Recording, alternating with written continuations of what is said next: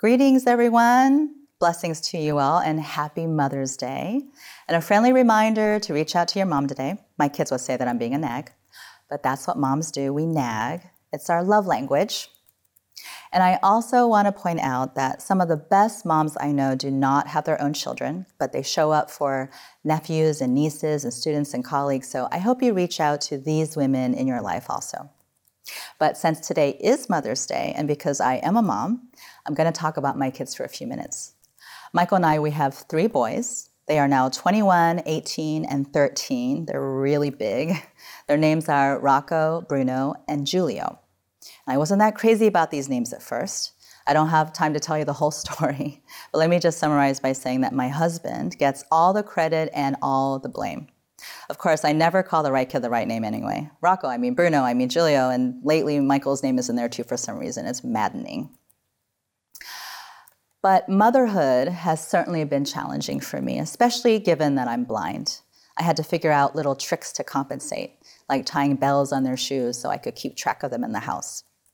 But I wanted to be the best mom that I could be despite my disability. And my firstborn, Rocco, was a really easy kid. He didn't cry or throw tantrums. And I thought it was all because of me. And then Bruno was born. So much for that theory. Fun fact, Rocco and Bruno share the exact same birthday, 3 years apart, which they hated growing up. And it's pretty ironic because they are complete opposites. Michael used to call them Rocco and anti-Rocco. Rocco is analytical and measured. Bruno is spontaneous and a risk taker. They once had the same homework assignment to come up with a family motto. Rocco's was, do the right thing. And Bruno's was, charge, with like 20 exclamation marks after it. And even today, they have very different views about music, faith, politics, and man, can they argue. I think bickering is their love language. And poor Giulio, who has his own strong opinions, can barely get a word in edgewise. But the boys also love and respect each other, most of the time. And my one prayer is that all 3 of them will have strong relationships with each other throughout their lifetimes, despite their differences. You know who else was really different? The 12 disciples. There isn't a lot of detail about all the disciples in the Bible, but we know enough that we can surmise that it might have been hard for some of them to get along. Take Matthew the tax collector and Simon the zealot, for example. Tax collectors work for the Roman government, and they would overcharge their fellow Jews and keep the extra for themselves. Simon the Zealot was kind of like the anti-Matthew. They called him the Zealot because he had this fierce Jewish nationalism, and he hated the Roman Empire. He was like a political activist, revolutionary. And these 2 guys would have never teamed up in their natural habitat. And just like my boys, the disciples argued a lot. And maybe that's because they had such different personalities. Impetuous, overconfident Peter, who probably got on everyone's nerves, and the brothers James and John with the nickname the Sons of Thunder, which was probably because they had anger management problems. And then there's doubting Thomas, skeptical of his co-disciples. He didn't believe them that Jesus had risen. And of course, Judas, a traitor in their midst. Jesus certainly had his hands full to teach and train these drastically different men. I've been studying the book of John this year, and I was really struck by chapter 17. I'd never really noticed it before. The setting is the upper room, the night of the Passover dinner. Judas has gone to betray Jesus, and the last thing Jesus does before he leaves to the garden, where he knows he'll be arrested, is pray for his disciples. And this prayer does not appear in any of the other Gospels. And I'm going to read a little bit for you, just a couple of verses. So listen to what he prays for. I have revealed you to those whom you gave me out of the world. They were yours, you gave them to me, and they have obeyed your word. He's talking about the disciples here. I will remain in the world no longer, but they are still in the world, and I am coming to you. Holy Father, protect them by the power of your name, the name you gave me, so that they may be one as we are one. I find this very curious. He could have prayed for their courage or for their strength or understanding, especially given that the disciples were pretty confused about what was happening. But instead, he prays that they may be one as we are one. In other words, for their unity. For the previous 3 years, Jesus was the glue that held these men together. Maybe Jesus knew that the relational entropy of these men, especially after his death, would push them toward fracture and isolation rather than toward each other. And that the one thing they needed, not just to get through the next few days, but to spread the gospel and to build the church, was unity. To stay together, but also to emulate the oneness of God. God the Father, the Son, and the Holy Spirit. They are 3 separate persons, yes, different, and yet they are one. They are in perfect unity with one another. They are aligned in their character and their mission to save us, to love us, and they work together to fulfill that mission. And this is what Jesus wants for his disciples. And this is also what he wants for us. And you don't have to take my word for it because it's right here. Check it out. Verse 20. My prayer is not for them alone. I pray also for those who will believe in me through their message, that all of them may be one. Father, just as you are in me and I am in you, may they also be in us, so that the world may believe that you have sent me. Did you know that you are in the Bible? How cool is that? Jesus is praying for us, for you, and for me, and he's praying for our unity also. I think this is significant and worth mulling over a while. Jesus is preparing to face an excruciating death on the cross, and yet he's thinking about us 2,000 years later. And the one thing he wants for us is unity. Why is unity so important? I think our first takeaway here is that he doesn't want us to be alone. And I totally get this as a mom who prays for her boys to stay together. We are to live out our faith in community and not in isolation. You can't have unity without community, right? And Jesus modeled this for us. He was not a one-man band. He was in community with his disciples. And the bottom line is that we need each other. But our culture values independence and self-reliance. But for many of us, this only results in loneliness. Dr. Vivek Murthy, the U.S. Surgeon General, believes that loneliness is a silent epidemic in America today. Research shows that more than 20% of American adults suffer from loneliness, and these are pre-pandemic figures. He recently wrote a book titled Together: Loneliness, Health, and What Happens When We Find Connection.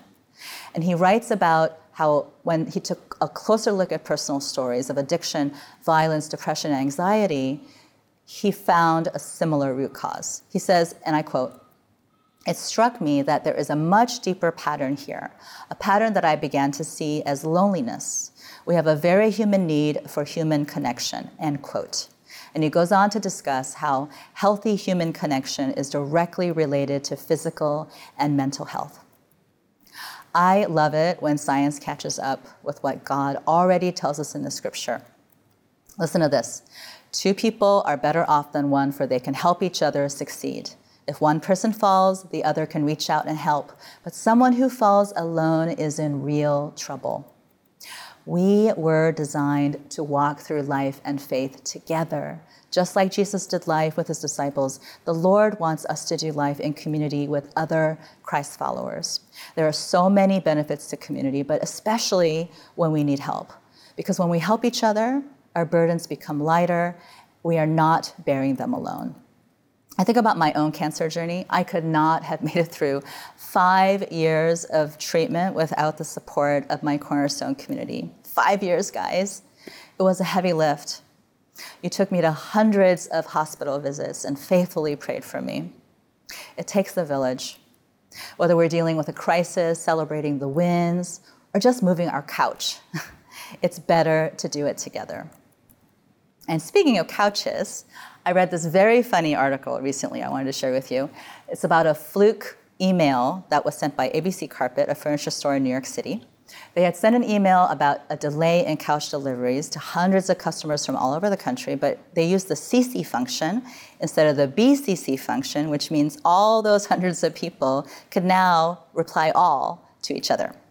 And at first there was a lot of outrage. Get me off this distribution list ASAP. But then the customers began to talk to each other. They commiserated about the backorder couches. They sent photos of their pets. They agreed that the square fabric swatches from the couches made great coasters. They even set up a single woman named Zoe on a couple of blind dates. And before the emailing was over, a GoFundMe page raised $3,000 for a family in need, and they all agreed to meet each other in person one day at Zoe's wedding. A community was born. I think that this couch story demonstrates that this pandemic has left a lot of us starved for community and human connection. We've had to make do with Zoom, but it's just not the same. And I think about our re-entry into a vaccinated world. There's still a lot of uncertainty, I know. But I hope that when the time is right for each of us, we will pursue community again in earnest. It's an interesting opportunity, actually, to rebuild our community intentionally. But building a strong community, it takes work.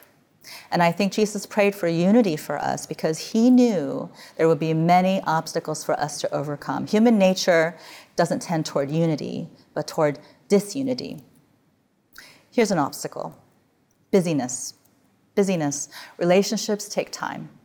And there are so many distractions. We all have work and family obligations, but it's easy to fill up the rest of our time with all sorts of things that are not necessarily bad things, but are maybe a little more self-focused, hobbies and activities and entertainment. And I think it's even harder out here in beautiful California because there are so many things to do all year round. I grew up in the Midwest where the sun went down in October and it did not come up until April, and there was nothing to do in between except just keep warm. And that's when we did our community building, taking turns hosting potluck dinners. Out here, it seems a little harder to sync up our calendars. But I think no matter where we live, it's easy to become self-absorbed with our personal agendas. But if we look to Christ's example, people always came first for him. He made time for his disciples. Even after long days of teaching and healing the crowds, he invested in his community wherever he was. Maybe the pandemic has taken away a lot of this busyness for us, and we now have an opportunity to be more intentional about how we spend our time, to reprioritize community over personal pursuits. Okay, here's another one: favoritism. Jesus was the unifier of all different types of people. We already talked about how different his disciples were. But we know that he spent time with men, women, children, different socioeconomic classes, different ethnicities, with both elite society, like the Pharisees, and the marginalized, like the disabled and the mentally ill. And I think there is something here for us to imitate. There's nothing inherently wrong with building community with people who are similar to us. I mean, it makes sense, it's natural. But I think it's easy, if we're not careful, to slip into subtle forms of favoritism. I think about Jesus and Judas. Jesus knew that Judas would be the traitor from the very beginning, and yet he treated him exactly the same as his other disciples. He even washed his feet the very night that Judas betrayed him. The Apostle Paul reminds us, there is neither Jew nor Gentile, neither slave nor free, nor is there male or female, for you are all one in Christ Jesus. We are all different, yes, yet we are equally loved and valued by the Lord. And I think it brings the Lord glory when we intentionally broaden our community beyond our comfort zones. You know, when you always need a ride like me, you can't always be picky about who's going to drive you around. And there have been some very kind people from past church families that have helped me run errands and pick up my kids. And true confession, I might not have gravitated toward them naturally. In fact, I might have even judged them, like a book by its cover. But when I took the time to really know them, they came to be some of my most precious friendships, and they taught me so much. I learned about living a life of daily worship and gratitude from a friend who grew up in South America as a prostitute. I learned true hospitality, the kind that doesn't mind being interrupted, from a couple with a tiny house and a giant heart for loving people. And I learned empathy and compassion from a friend who suffered from chronic depression. I can go on and on. I think it pleases the Lord when we seek out relationships with all different kinds of people. We focus on what unifies us. And if complete strangers can bond over a couch, come on, how much more can we bond over the gospel? But we can also embrace our differences and learn from each other, resulting in a richer, wider community that better reflects the kingdom of God. But it's not just about breadth, it's also about depth. Jesus wants our relationships to be meaningful, and sometimes the obstacle to meaningful relationships is a lack of vulnerability. We don't fully engage. We're not totally authentic, whether it's pride or shame or fear that drives us, or simply complacency. Or maybe we've been hurt in the past and it's hard to let people in. And many of us are really private, and that's okay. That's okay. But we all have this need at our core to be known and seen. And of course, the Lord sees us and knows us, but we need deep, Christ-centered relationships with other human beings. And I would argue that this is in addition to our spouses. Women need sisters in Christ. Men need brothers. And Jesus also modeled this for us. He had 12 disciples, but there was an even smaller inner circle: Peter, James, and John. These three men knew Jesus more intimately. They witnessed things that the other disciples didn't see, like the glorious transfiguration of Jesus on a mountaintop. But they also witnessed the most personal and painful moments, like his anguished prayers in the garden before he was arrested. In the same way, we need to invest in a few deeper relationships, our inner circle. A friend of mine calls it the short list. The people in our lives we can call in the middle of the night, the ones that will listen, but also challenge us to grow. We give each other permission to ask the tough questions and urge one another to obey and honor the Lord. And this short list, it can develop naturally, but sometimes we need to seek it out more actively. Building strong bonds is a function of both quantity and quality. It's about investing time, right? But it's also about how we spend that time. I want to walk through quickly different ways to build and strengthen community. This is not an exhaustive list, but these are kind of on a loose continuum from surface to deep. And you can also think of these like different fibers that are woven together to make a fabric stronger. The more fibers, the more tear-resistant the fabric becomes. And they all begin with the letter S. The first is socialize. You hang out. You have meals together. You have fun together. Many of our friendships stay at this level, and that's okay. But not if all of them stay here. A community that's just about having fun is not very strong. The next is share. We share together. This is when we become more vulnerable with each other. There's more trust. We help each other in more significant ways, and we're willing to share more about our struggles and to pray for each other. And I think it's worth noting that as Christ followers, you can go from socializing to sharing pretty quickly if the parties are willing. The next is to study God's word together, opening God's word, discussing it, helping each other apply it to our lives. It takes us to a deeper level of intimacy. Let's keep going. Serve together. Whenever we share a mission and roll up our sleeves to work toward a common goal, it brings us closer. We can serve together at church, or we can simply find a need and meet that need together. Last but not least, and this is the one that you don't really wish for, we suffer together.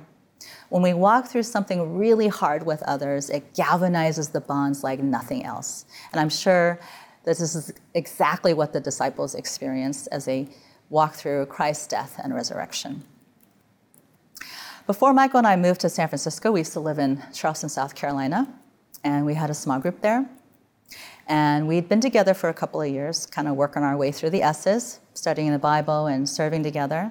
And one of the couples in the group had a daughter and son-in-law with a toddler that lived in the Midwest. I'll call the young couple Tony and Jane. And their dream was to move to Charleston to be closer to family and for Tony to start a carpentry business with Jane's dad, his father-in-law. So we prayed as a group for months and months for this family, for God to open the doors. And their house in Indiana finally sold, and Jane finally got a job in Charleston. And I remember all of us celebrating on our back porch. It was Memorial Day. And we were just rejoicing that the Lord had provided. Jane was leaving the next morning to pack up the house and would be back later that week for good.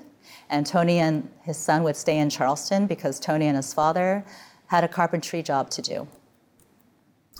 But a few days later, Tony had a terrible accident. He cut himself badly with some equipment, tried to drive himself to the hospital. He bled out and died on the road. It was horrific. We were stunned. I'll never forget that night. Jane's parents were just brokenhearted, and somehow a dream had become a nightmare. And our whole group was together, taking turns holding that little boy who was asking for his mommy and daddy. Jane was on a flight back and hadn't arrived yet. We prayed together that night. We cried together. We just sat in the pain and confusion together. We truly suffered together. I still don't know why it all happened. And the Lord heals with time. Jane and her son are doing well today. But what I do know is that our group was super tight after that ordeal. And these bonds are still strong today, the ones we maintain long distance. And here's the thing about strong communities. They can survive conflict. They are relationally resilient. They can maintain unity. Our Charleston group, we didn't always agree. Certain personalities clashed at times, and we had different views on politics and theology, but after Tony's death, none of that seemed to matter. We just loved each other more. Jesus prayed for our unity because he knew that there would be forces that would pull us apart. And this brings me to the obstacle of conflict. The enemy is smart. United they stand, divided they fall. And this is why we have to proactively build deeper and stronger community. But when conflict does arise, and it probably will, Jesus wants us to fight, not against each other, but for unity. That's what he did for us. He united us with God, restoring the broken relationship with his own blood. And it seems like these days there's so much more to disagree on, things that are polarizing us, even in our closest knit communities. And it's just so easy to write someone off and walk away. But Jesus does not want us to walk away. And if we are Christ followers, all this unity stuff is not just a suggestion, it's a command. That same night at the Passover dinner, Jesus gave his disciples a new commandment. I give you a new commandment, that you love one another just as I have loved you. You also should love one another. By this, everyone will know that you are my disciples, if you have love for one another. Jesus calls this a new commandment because although it's similar to the Jewish teaching that says love your neighbor as yourself, it has two distinct differences. First, we don't love each other with our own love, but with the love we receive from Christ. His love becomes the source and standard of how we love one another, to forgive, to bridge the gaps, to not repay evil with evil, to reconcile. And it might cost us something to love in this way, our pride, our comfort, our resources. But as Christ followers, we are uniquely equipped to love in this self-sacrificing way because we have the Holy Spirit to help us. We no longer have to love with our own strength. And the second distinction is that the way we love has great purpose. As we love each other with Christ's love, we point others to Jesus. When we allow our unifying faith to outweigh our grievances against each other and choose peace and unity, we become the powerful manifestation of the invisible but loving God, the visible evidence of Christ, and it draws others to faith in him. I am so grateful for those disciples. They stuck it out together. They remained unified and told the whole world about Jesus. Let's do the same. Let's do the same. So here's how I want to end our time together. 3 ways the Lord may be calling you today to build and strengthen community. First, go deeper. Go deeper. Is there a relationship in your life that the Lord wants you to make stronger? Maybe someone for your short list, to invest more time, to be more authentic. Maybe you're in a shape group that's ready to go deeper together. Second, go wider. Wider. Is the Lord leading you to someone who might be very different from you? Someone who will stretch your definition of community into new territory? Or maybe someone who simply needs your help? And finally, fight for unity. Fight for unity. Is there a relationship that God wants you to restore, to work out any differences with love and respect, and not just walk away, but to remain unified? Growing in the Lord is not comfortable. We have to be willing to do the hard work. Let's not be complacent. and settle for the status quo. Let's keep growing together. In a few moments, the band's going to do a song and PT will close us out. But first, let's pray. Dear Lord, you are the great unifier of humanity, the ultimate community builder. Thank you, Lord, for saving us through your precious blood. May you be the source and strength of our love. May we remain as one with each other and with you in complete unity. Amen. Don't forget to call your mom.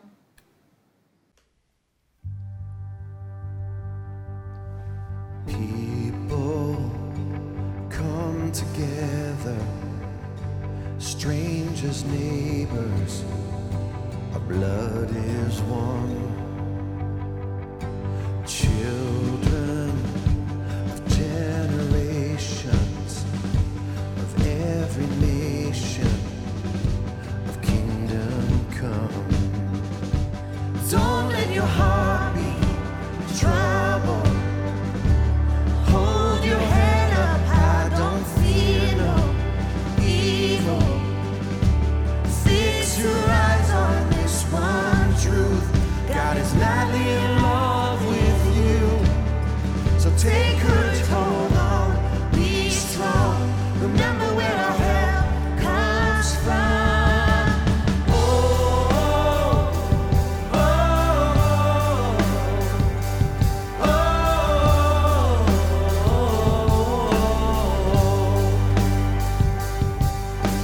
Jesus, our redemption, our salvation is in his blood. Jesus, light of heaven, friend forever, his kingdom come. Don't let your heart be troubled. Hold your head up high, don't fear no evil. Fix your eyes on this one truth. God is madly in love with you. So take courage, hold on, be strong.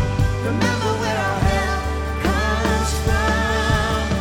Oh, oh, oh, oh,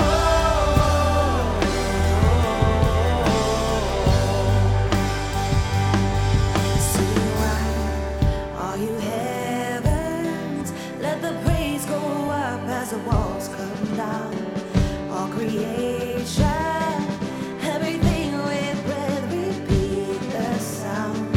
All his children, clean hands, pure hearts, good grace, good God. His name is Jesus. Oh, yeah. Swing wide, all you heavens, let the praise go up as the walls come down. All creation, everything with breath, repeat the sound. All his children, clean hands, pure hearts, good grace, good God. His name is Jesus. Whoa. Swing wide, all you heavens, let the praise go up, let it go up. All creation, everything with breath, repeat the sound. All his children, clean hands, pure hearts, good grace, good God. His name is Jesus. Jesus, our redemption, our salvation is in his blood. Jesus, light of heaven, friend forever, his kingdom come.